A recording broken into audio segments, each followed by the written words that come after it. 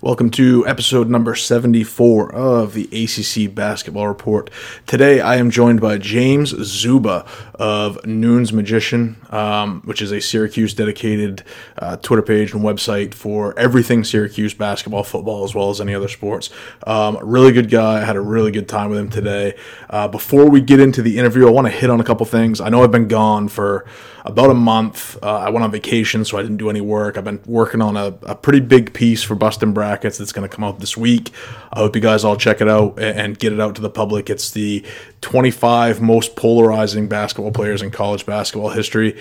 Took me about 6 weeks to do. It took me a long time. I had a big list. There were some guys that didn't make the list in favor of guys that I really wanted to get on the list. When you're talking about polarizing guys, it's for all different rhymes and reasons, especially when you're trying to navigate through time. You know, it's not since 1990 or 1980. It was from all time. So I had to go back to Wilt and Kareem and Bill Walton and then kind of work my way back through. Pete Maravich is on there. But then you have other guys on there who are polarizing for different reasons, such as Marshall Henderson of Ole Miss. So there's a really interesting list. The thing that I didn't do with this list was I did not rank them. I did not want the ranking to mean more to the story than the actual players that were listed on it. So it's just a list of the 25 most polarizing players for my money in college basketball history. I really hope you guys enjoy it. I will tweet it out at ACCBR1 when it comes out, hopefully this week. Currently it's being edited. A couple things you guys know I want to talk about the Georgia Tech thing so bad. I was actually so angry about what happened with G-Tech last week, getting hit with sanctions, that I told the guys at Bustin' Brackets that I wasn't going to write it. It's just I couldn't objectively write it, and maybe that shines poorly on me, but it would just turn into an NCAA hate fest, and I don't see the point in that. I've done that before, and being angry isn't. It doesn't really do any good. But, it's one of the things I talked about today with James was the heavy-handedness that the NCAA takes with these mid-level programs. Not to say that Syracuse is a mid-level program. Right now, Georgia Tech certainly is as far as the high majors go. But it doesn't make any sense. I mean, you're taking these guys out of the ACC tournament and the NCAA tournament. You put a 3-year show cause on Darryl LeBerry. You have to disassociate yourself for 1 year with Jarrett Jack. 2% decrease in your athletic department budget as far as basketball goes, or some other things. Loss of scholarships over the next 4 years. I believe they lose 1 per year. They cannot host players in recruiting for. I can't remember if it's home games or at all, or how it actually works, but they can't host players. They have decreased amounts of time with players where they can actually contact players. They have postseason sanctions. They have budgetary sanctions. They have all of this stuff for $300 bringing a kid to a strip club, as well as a dirtbag guy that flew out 2 players that are no longer with the program to his home in Arizona and hung out by his pool for a weekend. That's what it is. It's $300, some strippers, and a flight to Arizona, and maybe some shoes and apparel. And G-Tech, when Pastner found out about this, he put Coach LeBerry on leave, administrative leave, as soon as we heard about it. Darryl LeBerry was on administrative leave in November of that year, I believe. So, he suspended Okogie for 6 games. He suspended Jackson for 3 games. He self-reported the incidents as soon as he heard about it. He has sued this dirtbag, whose name I will not say, who was given a voice by Gary Parrish, who is seemingly just loves to pat himself on the back that he seemingly took down Josh Pastner in Georgia Tech. He has no morality issue with giving this guy a voice, which it's his job. I understand that, but at the same time, he made this a national story, and it blew up for not a whole lot of substance, and for that reason, Gary Parrish has taken a few notches down as far as integrity goes in my book. I think it's crazy. And unfortunately right now, with the type of restrictions that have been placed on the Georgia Tech program, even if Josh Pastner goes 0-30 this year, there's no way they're going to get rid of him because They can't. One, they can't afford to, and two, the job is so unattractive right now that who are you going to bring in that's better? Absolutely nobody wants this job right now with these recruiting restrictions, with the current way that the program is made up. I feel like there's a level of incompetence within the Georgia Tech program that just stick with Pastner until you're ready to get serious, and then when you're ready to get serious, we'll move on and get a coach that can recruit, and we'll put people in place that want to make this a winning program. Anyway, let me step down from the soapbox. All right. In good news, since I last spoke with you guys, Georgia Tech was able to add the coveted big man to replace James Banks. They landed 3-star or 4-star, depending on the service you use, forward out of Georgia, Jordan Mika, who is a big-time athlete. He's a little bit on the smaller side. I think he's more of a 4 than a 5, but depending on if Pastner's there and Reveneau is still there, in Reveneau I trust. He's the big man whisperer. He's made guys, if you're malleable, he will teach you how to be an effective big man in the ACC. So, Coach Rev, it's on you. NC State adds point guard Cam Hayes, who is a 4-star point guard of the future. And Kevin Keith just continues to stockpile high-end talent. Hayes and Sebron will take over once, Johnson and Beverly are gone. It's just NC State is turning into a program that's just kind of restocking each year. Keats just needs to put the product on the floor, I think. I think they will this year. I'm really high in the Wolfpack.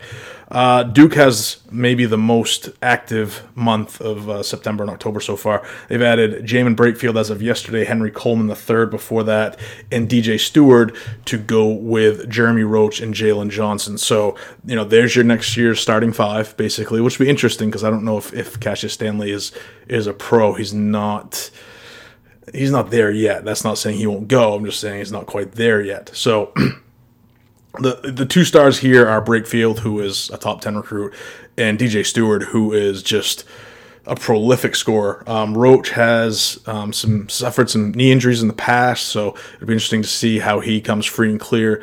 Duke has been known to take chances on high-end guys, the most recent being Henry Giles a couple years ago, who was drafted after one season but played very, very little in his one season in Durham.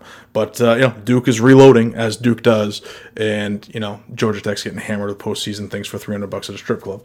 UNC adds Caleb Love and Walker Kessler. Kessler was a little bit of a surprise. It happened at 11 o'clock one night, and I missed it till about noontime the next day. Really, really didn't expect his recruitment to, happen, to bust that quickly. But visited Carolina, apparently really enjoyed it and loved it. And then, a couple days later, Caleb Love joined him. So UNC has Love, Kessler, and Dayron Sharp, which are all they're high 4s or 5-star guys coming in next year, and it seems like the sheen, the oily residue from the NCAA investigation, quote unquote, into some academic fraud accusations has basically gone away, and Roy Williams now has it ship shape as his recruiting is amped back up into the one and done game, which Nasir Little, Kobe White, those guys are playing in the league right now. He turned Cam Johnson into a lottery pick, and now guys are really starting to roll into town. You might see this UNC train really take off as Coach Williams starts to recruit even more talent than he was before. BC, surprisingly, a couple different surprising things with BC. One, they add 4-star shooting guard small forward DeMar Langford, which I didn't see coming. I think Jim Christian is securely on the hot seat right now. He's buckled in. He's got his roller coaster straps over his shoulder, and he's securely in that hot seat for the long run. I think the more surprising thing that I saw was that Josh Hall, who is a 6'9" small forward out of Moravian in Durham, is going to visit Chestnut Hill and has BC on one of his final lists. This is a kid who is a top 20 kid. Christian has been known to have deep inroads to the state of North Carolina. That's where he pulled Kai Bowman. That's where he pulled Jerome Robinson. He's pulled other guys out of North Carolina. And, in the mid-Atlantic area as well. I think Tabs is actually from Maryland, not North Carolina, but Jarris Hamilton, who's currently on the roster, is from North Carolina as well. So Christian knows people, and when it comes to North Carolina, he's never pulled in a fish this big, but if he does, does this save his job? Does a Josh Hall, DeMar Langford with Winston Tabbs coming back next year? Jay Heath has some potential, I think. Is this enough? You know, you have Mekhi Ashton Langford sitting out a year for recruiting. Is this enough to save your job? I would say yes. You can always blame injuries to Tabbs for what's going to happen this year, which I saw a ranking yesterday. I had Boston College at 10 and I almost puked in my own lap. I mean, some people just shouldn't have access to the internet.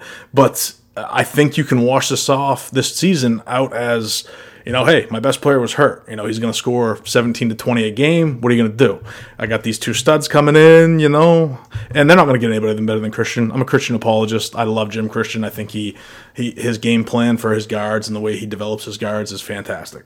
So interesting to keep an eye on Chestnut Hill, if for anything, for some possible recruiting victories coming up in the next couple weeks. Miami adds 4-star Matt Cross, which this happened about the same time the last podcast happened, which I don't think I said anything. It's just Jim Larinaga, you know, under the radar, doing good things on the recruiting trail, bringing in quality guys to that Miami program. What else? I'm off vacation tomorrow, so we're going to start back up with the countdown for the top 25 returning players in the ACC. I think I left off at number 9 or number 8, so we're going to finish this up over the next week. So, you know, I had been taking weekends off and writing for the following week, but I think what I'm going to do is just blow right through it. And I'll either release it on the podcast or both. I'll release it in written word as well as on the podcast. Again, today I had Szuba. Next week I'm going to have... forget his name. Mike Rutherford of Louisville, SB Nation, the Card Chronicle will join me and we'll talk some Louisville hoops. So really looking forward to that as well. Mike is a guy I really admire, you know, on Twitter as well as on his website, who when I write Louisville, he puts it on his website and we get a ton of hits on Louisville. So that's great. I had him scheduled before, but it coincided with the birth of his daughter, which obviously, you know, is a big deal in any man's life. So we had to postpone, but I've been successfully able to reschedule that, and I'm really looking forward to sitting down with Rutherford. He's a hilarious guy as well as a very knowledgeable guy in Louisville basketball. What else? Top 10 impact transfers for the ACC should be out sometime in the next week or so look forward for that. Again, look for busting brackets for my 25 most polarizing players in college basketball history. And as always, let me know what you guys think on the top 25 returning players to ACC basketball for this upcoming season. I kept Winston Tabbs on the list because I thought he should be recognized, and I didn't want to rewrite the whole damn thing after I had already started the countdown. So, without further ado, here is my conversation with Syracuse insider James Szuba. In for McNamara. Jim Boeheim wanting more sides on the defensive end. Syracuse. In and out. A three can tie it. Kansas has a shot. Miles to the right side. Heinrich to the top of the key. Heinrich with 4 seconds. Gives it up corner. Lee shot blocked. They have less than a second to go. It's not how tall, it's how long, and Warwick got a piece of that. Thank you for joining me. This is Michael Hunter. This is ACC Basketball Report. I have a special guest for you today. First-time guest, James Szuba of Nunez Magician. James, I appreciate you taking the time. This is the second time we're recording the show. As a first-time appearance, why don't you tell us a little bit about yourself, tell us a little bit about your site. Yeah. First, thanks for having me on. Much appreciated. And yeah, so I'm with News Magician. We've been around since 2006. You know, Sean Keeley founded the site back in the mid 2000s, and you know he did a great job getting it off the ground. And you know, a little over 13 years in the running. Sean has since stepped away, but John Casillo took over as managing editor, and he's done a great job. And you know, the focus is Syracuse sports, and obviously, for those familiar with the site, jokes and garbage is kind of the mantra. You know, we like to keep it light, but you know, we do some serious coverage as well when it comes to football and basketball. We're pretty in depth there, and you know, we have coverage of just about every game, so that's important. But yeah, as for myself, you know, I joined News in 2015. I'm from Syracuse originally, and I went to Marist. Everybody thinks that I went to Syracuse, but actually went to Marist College in Poughkeepsie, and came aboard around the time that I graduated from there, and really grew on the basketball beat, and I'm still doing it. So it's been a fun ride, and I've really found a lot of joy in it. Yeah, for those of you guys out there that aren't following them, one of my favorite follows for Syracuse basketball. I'm not a huge college football guy, but during basketball season, one of my go-to Twitter handles for sure on Syracuse sports. Before we look at this upcoming season, James, I want to kind of take a look back. Over the last 2 seasons, despite having a pretty talented roster with guys like Tyus Battle, Frank Howard, O'Shea Brissett, the Orange are 43-28 overall, just 18-18 in the ACC. To what specific, or maybe even multiple reasons, would you attribute this to being, I don't want to say mediocre, but maybe not what they were? Yeah, I think it's been an interesting, stretch for Syracuse basketball specifically in the last, really like 5 to 6 years, because, you look at a 2013 and the 2016 Final Four, but as you mentioned, the regular season has been a little bit underwhelming. So for the last 2 years specifically, looking at the 2017-18 year, Syracuse was really undermanned roster-wise. And you look at you had a player transfer in Torian Thompson. He transferred just prior to the season, a graduate transfer that left the team, and then all of a sudden you got a guy like Howard Washington, who was a freshman that season. He tore his ACL. So Syracuse was really down to, like 7 scholarship players that year, and they rode that throughout the ACC, and, barely sneaked into the tournament as an 11 seed, and then they made the Sweet 16, win 3 games in 5 days. So last year you had everybody back, and expectations were very high just given the Sweet 16 run, and you brought in some talented freshmen as well. But, they never really seemed to put the pieces together. Frank Howard last year, I think that really hurt. He had an ankle injury that kept him out for 8 weeks, and he never really got back to full strength.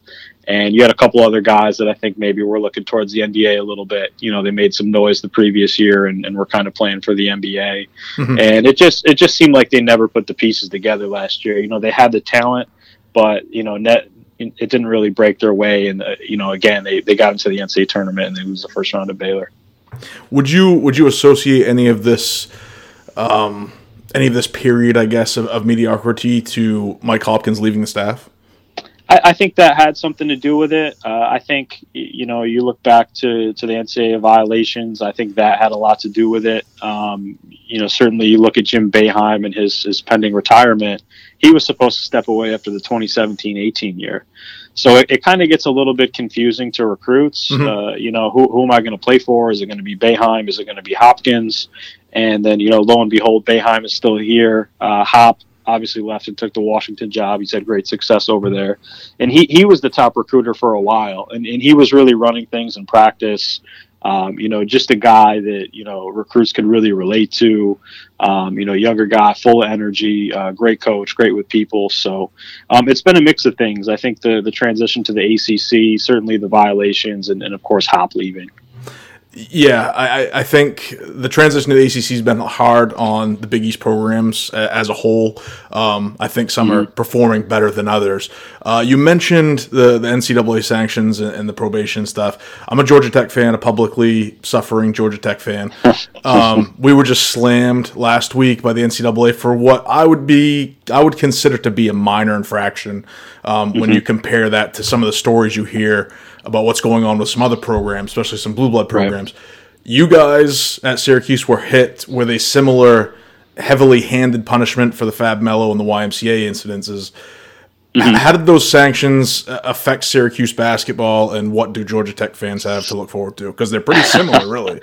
They are, in a degree, in that they were relatively, I would say comparatively minor, infractions, and yet the NCAA kind of dropped the hammer on both programs there. And that's a conversation for another day, but the NCAA has been pretty inconsistent in that regard. But yeah, certainly when you look at Syracuse, I think that, it definitely hurt in a number of ways.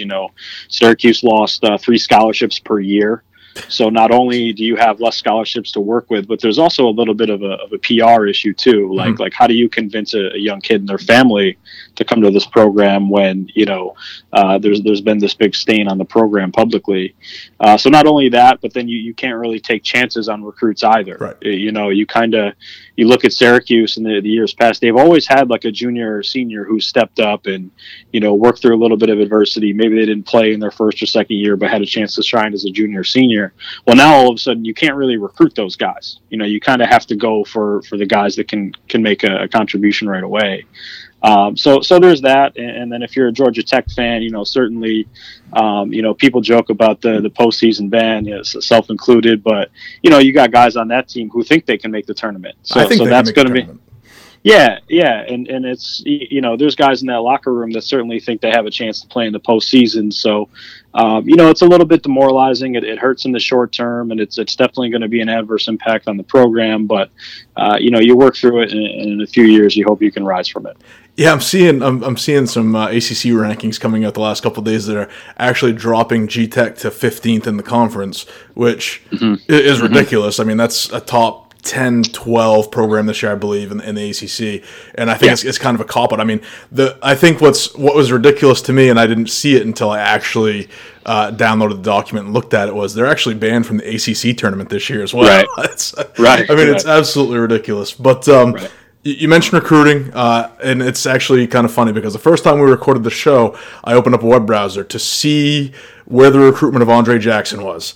And the reason that we are recording this a second time is because I opened up a website that froze in the background, and there was about 100 audio drops in the original. So just this past week, Andre Jackson actually committed to UConn. He's a 6'6" small forward, ranked about top 70 in the country. What are your thoughts on this? I guess on this commitment to UConn, and you guys were considered the favorite by, I thought, a lot of people, right? And then you lose him to UConn, who's a nemesis. What's your take back from Jackson's commitment? Right. So it's interesting. And I've actually followed Dre pretty closely. I've interviewed him a lot over the past 2 years, and Syracuse was the favorite up until very recently. UConn kind of got on. They've been on him early. They were on him since his sophomore year of high school, but they really kind of came on late when he took a visit, and they really sold the return to the Big East. They really sold, him coming in and playing right away. Him having the ball in his hands, that's one of the things that was important to him. And they sort of negatively recruited Syracuse a little bit as well. They just said it's a different style of ball. You're going to play in the zone. Then they have guys that you might not be able to play right away, which is interesting. Like, why would you go to a school that has lesser players just because you could play more right away? Right. And go 10 and 20. Right. But it worked for UConn. They landed him, and it came down to it. He really was torn. He really did want to. He was a Syracuse lean all the way. He had visited multiple times. He had been on the campus multiple times. He was at elite camp this past summer, which not a lot of people knew. So it really came down to Syracuse and UConn, and then UConn kind of swayed him in the last moments there. Moving into this year's team, Tyus Battle, Frank Howard, O'Shea Brissett, they've all moved on. It's pretty safe to assume Elijah Hughes is the alpha dog for the Orange. Is he up to that role, in your opinion? And who do you think the secondary scoring options will be on this team? Yeah, no doubt. I think he's up for it. I think he's ready for it. He really came on the scene last year as primarily a three-point shooter, just a catch-and-shoot guy, and he shot it really well from deep. I think he shot the best percentage on the team, either he or Buddy. But, he's up for it. I think he's going to have to do a little bit more. It's a little different when you go from maybe the third or fourth option to the top guy on the scouting report. So he'll have to take it off the bounce a little bit more. He'll have to make a secondary read, finish over the top of guys or make a pass. But he could do it. And then as far as, who follows him up there, one guy to keep an eye on is freshman Quincy Guerrier, a kid out of Thetford Mines in Canada. Not a lot of people know about him right now, but he's almost in the mold of an O'Shea Brissett, another Canadian guy that can do a lot, get to the rim, finish offensive rebound, defensive rebound, and play well within the zone. And, look for the guards to make an impact as well. You got Buddy Boeheim and Jalen Carey returning as sophomores, and you also have Joe Girard and Bryson Goodine as freshmen there. You mentioned Jalen Carey. I didn't intend to talk a whole lot about him, but I'm a big Jalen Carey guy. His 3-point shooting last year was not great. Some turnover issues. Didn't get a lot of minutes. Boeheim didn't use the bench a whole lot last year. What are your expectations for Carey specifically? Yeah, Boeheim didn't use the bench a lot there. I feel like we could say that every year. That's an evergreen statement. Tyus Battle led the NCAA in minutes played like the last 2 years, something like that. No, it's funny you mentioned that. So I just spoke with his dad yesterday. Okay. I'm working on a feature with him, and spoke with Jalen for a while. So I'm high on Jalen as well. He'll open the year as a starting point guard. And he came in as a very, very highly touted freshman, a top 100 recruit, top 50 based on, what recruiting service you use. Mm-hmm. And, really an electric guy, very, very fast, likes to get out on the break, likes to finish. He can find guys in transition. And one thing he's going to have to do is run the offense a little bit more this year. Mm-hmm. I think he's going to have to get guys involved. But when you look at who's around him, I think their skill sets complement his weaknesses in that he'll have guys that can space the floor. He'll have guys that can knock down the three. And really, if he can excel in the pick and roll game, I think he should be fine there. Any concerns about him defensively? I don't think so. Okay. I think he would be a better man-to-man defender. Yes, honestly, just given that he can get up in guys' shorts and he could pressure and he's very quick, got quick hands as well. There were times last year that he was out of position in the zone, but Boeheim has said he's going to play a little bit of man this year, so we'll see what happens there. But I think the great thing about freshmen is that they become sophomores, they get a year under their belt, and they know how to play defense a little bit. So I think he'll be fine. Yeah, as a rule, I often say that freshmen don't play defense. Obviously, there are some outliers there, but for the most part, I think that's one of the biggest parts of growth for freshmen and sophomores and upperclassmen is how well they defend. Speaking of the defense, in my opinion, one of the most underrated players in the ACC, maybe throughout his career, was Pascal Chukwu, who anchored that 2-3 zone so effectively for at least 2 or 3 years.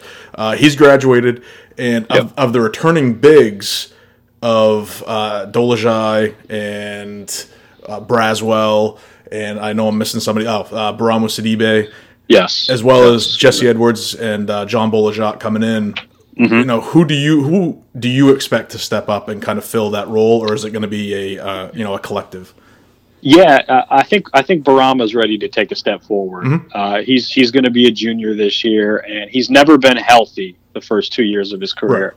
Right. He had the knee tendonitis, and he admitted as much last year to me at media day. He just said he still wasn't 100% going into the beginning of last season. So, but he's healthy now, and he looked really good over in Italy. And granted, the guys that you're playing over there aren't ACC competition, but he looked mobile. He looked to score the ball. We know he's got some offensive skill inside. So I look for him to take a step forward, and then one of the two freshmen should back him up there in either Jesse Edwards or John Bolajak. I think I like Edwards a little bit more than a Jack. As somebody who's probably seen more of him, is that something that you could confirm that maybe he's a little bit further ahead? It depends who you ask. So I too am higher on Edwards. I think he's more skilled. I think he's more coordinated inside. Certainly when you look at him on the Italy trip, he didn't play with the team prior to that trip. And he still did some things. You could tell he looked a little rusty, a little out of rhythm, but he did some things that were impressive. He like one time I remember he got an offensive rebound and held it high, and he went right back up with it. He's a very athletic kid. He could shoot it a little bit. So I know there are people that cover Syracuse that are higher on John Bolajak. They think that he'll get that spot, but from what I've seen, I think Edwards right now would be the favorite to back up Barama at the middle. One guy that I do like, and it's just I haven't actually seen him on the court a whole lot. I think he played double-digit minutes all of last season. But Robert Braswell is kind of a layup line superstar. Really good athlete, really good dunker, potential on the glass. What are your thoughts on Braswell specifically? So I'm high on Braswell as well. Okay, I'll give you an anecdote. Last year I was at the North Carolina game, and Syracuse is just going through warm-ups. As you mentioned, he's a warm-up line all-star, but he caught a weak side lob, and he caught it in midair, and then he did a windmill and threw it down. And I was just like, whoa, like I hadn't seen him do that. It was impressive. And he did have some good moments last year. He got some surprise minutes at NC State last year, and he got 3 steals right away, right within the zone. But it is a loaded front court this year. When you look at Hughes and Gary, they're both going to start, and they're probably both going to play over 30 minutes a game. Maybe not Quincy, but Elijah certainly is going to get his fair share of minutes. And then Boeheim has also said that Dolezaj is going to exclusively play forward this year. Okay. So if that's the case, that kind of pushes Braswell out a little bit. Now, let's say one of the freshman bigs aren't ready. Dolezaj could slide to center, and then Braswell could be that third forward. So I think a lot of his minutes this year are going to be dependent on how ready the freshman big men are, or if they're not ready. But certainly, let's say there's some attrition or injuries, then he could step in there, and he might be on the James Sutherland path a little bit, where you don't play that much as a freshman and sophomore, but you're ready to take a step forward as a junior and senior as more minutes become available.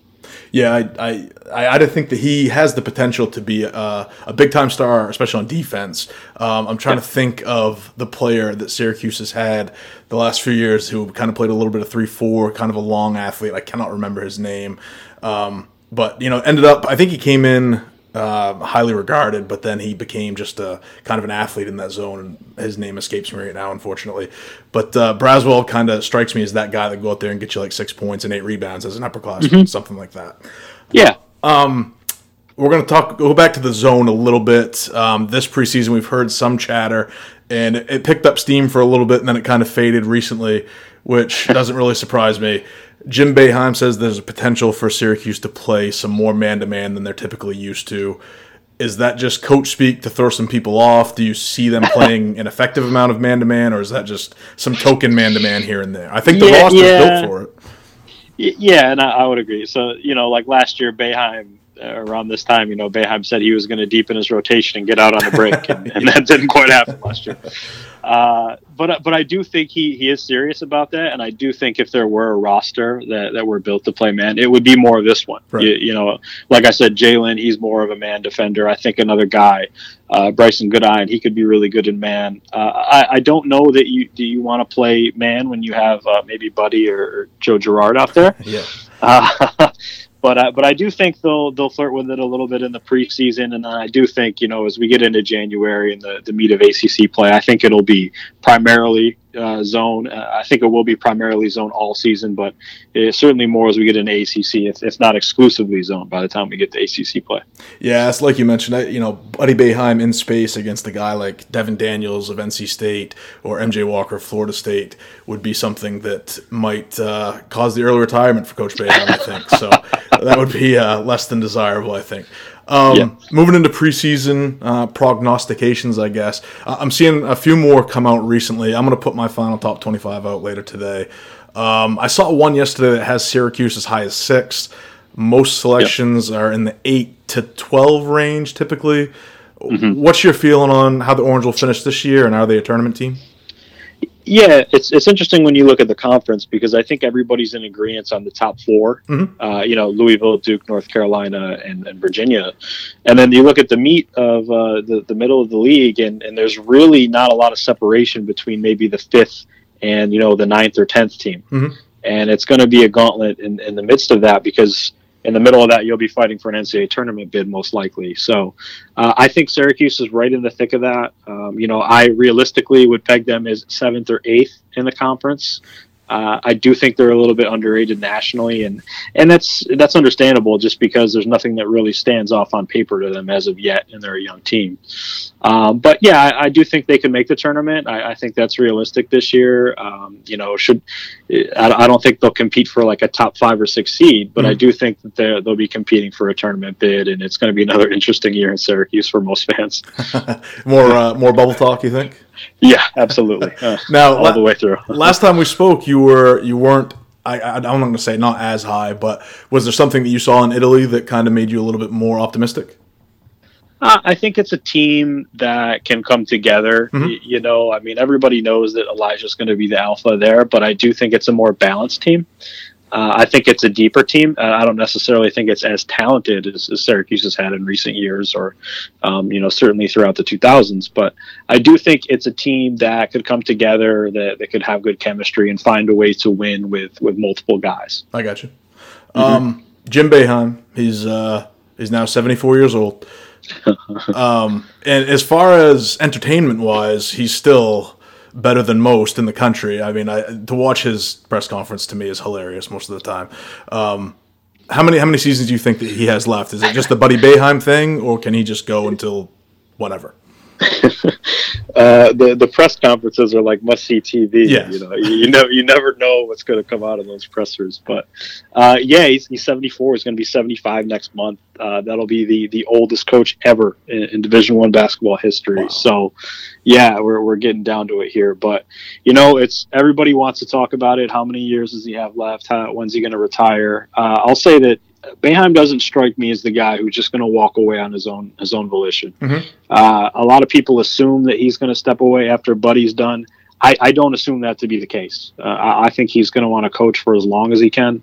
I think he's going to continue to go. He's going to want to continue to go after Buddy. So you never know what could happen. Sometimes Hall of Fame careers, especially as you get up there in age, they end a lot sooner than what we think. But I don't think he's a guy that's just going to walk away. He built the program from the ground up. He's been there since he's really 18 years old. He hasn't left campus. He's been there forever. So he does not strike me as a guy who's going to want to hang it up in a couple of seasons. When it does happen, eventually it's going to happen. Who do you believe the answer is going to be when he hangs it up? I mean, the obvious choice is Mike Hopkins, but Hopkins is starting to pull some recruits to Washington. Is Mike Hopkins still a legitimate expectation for fans, or is there somebody else? I don't know that it's an expectation, but I do think there's a lot of hope that he will return because when you look at it, there's no obvious candidate outside of Hop, and I do kind of think it's Hop or bust in this case. It's if he wants it, it's Hop all the way. Syracuse SUA will have to hire him just because he's the best guy for the job. But certainly after Hop, you look at a couple guys on the staff currently, Adrian Autry and Jerry McNamara, they would probably be the next in line. Adrian also has experience at Virginia Tech prior to Syracuse, so he's been with other programs. He's the top guy right now. But beyond that, Syracuse, I think they'd like to keep it in the family if they can. But beyond that, and I'll tip my hat to my managing editor, John Casillo here, he brought up the idea that, given Boeheim and Coach K's relationship, that they might go with a Duke guy. And then you never know who could be around in a couple of years. A couple of names that get thrown out now are guys like Billy Donovan or, there are other coaches like that. We don't know where he'll be in a few years. But certainly if a name like that were around, I think you'd have to open it up and take a serious look there. Yeah, absolutely. And I think Indiana fans are kind of pining for Billy Donovan right now, which to me seems a little premature on the Archie bandwagon to have him out of town. But, I think Miller is a great coach, and there are probably programs around the country that are hoping they do, turn him loose because they would love to take a shot at Archie Miller while his stock is, perceivably low. So Sure. James, I appreciate you taking the time for joining me on a Sunday morning. And if there's anything else you want to talk about, I guess we can go ahead and hit that. If not, I'll let you go. Let's touch on the ACC at large. Okay. We can wrap it up. One thing: how many teams do you think the ACC will get in the tournament this year? Most people say 8. I got 7. 7. Okay. Yeah. Okay. I think it's a down year in the conference. I thought G-Tech could have challenged for one. I'm not sure. I really like obviously Duke, Louisville, North Carolina State, Virginia, Notre Dame. So I guess, and Florida State would make 8. Florida State. Okay. Florida State would make 8. I think Miami has an outside shot if their 2 freshmen can kind of live up to the hype. I think Larinaga is still a really underrated coach. But yeah, so I would say 8. Obviously Notre Dame is kind of my dark horse there. So yes, people are starting to come around on them a little bit, but I think I've got them solidly, and I think I love their roster makeup. I think people have forgotten what kind of a coach Mike Bray is, but I guess I got 8 in. You? Okay. Yeah, I got 9. Yeah. I got everybody that you mentioned in Syracuse. So I think that Cuse will make the tournament. I really do. I think that their schedule is a little bit favorable for them in both the non-conference. You got no North Carolina games. You got everybody from North Carolina coming to the Dome this year, including Duke and Carolina themselves on Saturdays. So you get a favorable stretch. I think they'll do just enough to squeak in. It'll be another bubble year, but I think they do get in this year. Yeah, I haven't gone over the schedule individually, I guess, for everybody quite yet. One thing I always look for is those nasty little Saturday, Monday turns or Sunday, Tuesday turns that the ACC likes to sneak in there every now and then. And G-Tech specifically seems to always be on the short end of that. But those are always the ones, and you always seem to catch like a Duke or Virginia or North Carolina on the Monday or Tuesday. And it's just sometimes it's brutal in the ACC. But I think even though it's a down year, I think it'll be a fun year. No doubt. Definitely a lot lost, especially on the underclassmen front. But it will be an interesting year throughout the conference and college basketball at large. One thing I've said with a couple guys is I think the home teams, I think the record for home games in ACC play this year is going to be completely out of whack. I think the home team is going to win a huge percentage of the games this season. I like Pittsburgh to protect their home court. Obviously, Syracuse is going to protect theirs. Florida State has always had an underrated home court. I really like home teams this year. More than I would typically. Yeah, no, that's an interesting point too. Just given that, like I said before, there's not a lot of separation in the middle of the pack. So, I think that holds water. That you can sort of turn to the home team a little bit there and favor the home team. So yeah, that makes sense. Home team matters in college basketball. No doubt. All right, man. I thank you for joining me, and I'll let you get out of here. All right, thank you, Michael. Looking forward to the pod. All right, so that was James Szuba of Noon's Magician. I appreciate James taking up the time to come back on a second time after I had some technical difficulties the first time. I thought the podcast was really worth it. I thought James is an excellent host, and I think the quality of the host that we're getting here at ACCBR are starting to pick up a little bit, and I'm really loving it because I think we're getting some good stuff. Again, check me out on Bustin' Brackets. Go to ACCBasketballReport.com. The boys are working on some stuff, working on some gambling stuff. I know Kinchin is all amped up to do some quick hitters, which I fully endorse. I love quick hitters. I think that it can really drive a lot of information. People just don't have a long attention span these days, and if Kinchin's going to throw out 300 words at a time with a box score, I fully endorse that. Charlie's obviously working on metrics and things of that nature, and the Chimp is going to be doing some gambling stuff for us, and I'll be working on the podcast. I'm hopefully going to have these guys on the pod in the coming weeks, and we're going to give you guys a good comprehensive preview for this upcoming season. It's going to be a lot of what you've heard me say on Bustin' Brackets, a little bit of what you heard me say with James today, but I'm going to try to go a little bit more in depth with why I think the way I think with some of these teams, specifically, Notre Dame, NC State, Virginia is a team that you guys know I'm fairly low on, but I still think they're going to dance. I mean, I think it's almost a certainty. Tony Bennett is a good enough coach to get this team to the dance. But we're going to talk about it. Again, join me next week, Mike Rutherford, who is, he's a great guy as far as, well-respected SB Nation among the Louisville Cardinal community. The guy is just somebody I'm really looking forward to have in. Again, I really appreciate James taking the time to get with me today. And, be on the lookout for some more content now that I'm back from vacation. It should start flowing again. This has been a great month. The month of September was a great month for ACCBasketballReport.com, as well as people follow me on Twitter at ACCBR1. The followers are going up a little bit. I think you can tell that people are starting to jones for some college basketball, and I like it a lot. Thank you for listening to episode number 74. Number 75 will be on its way post-haste. Later.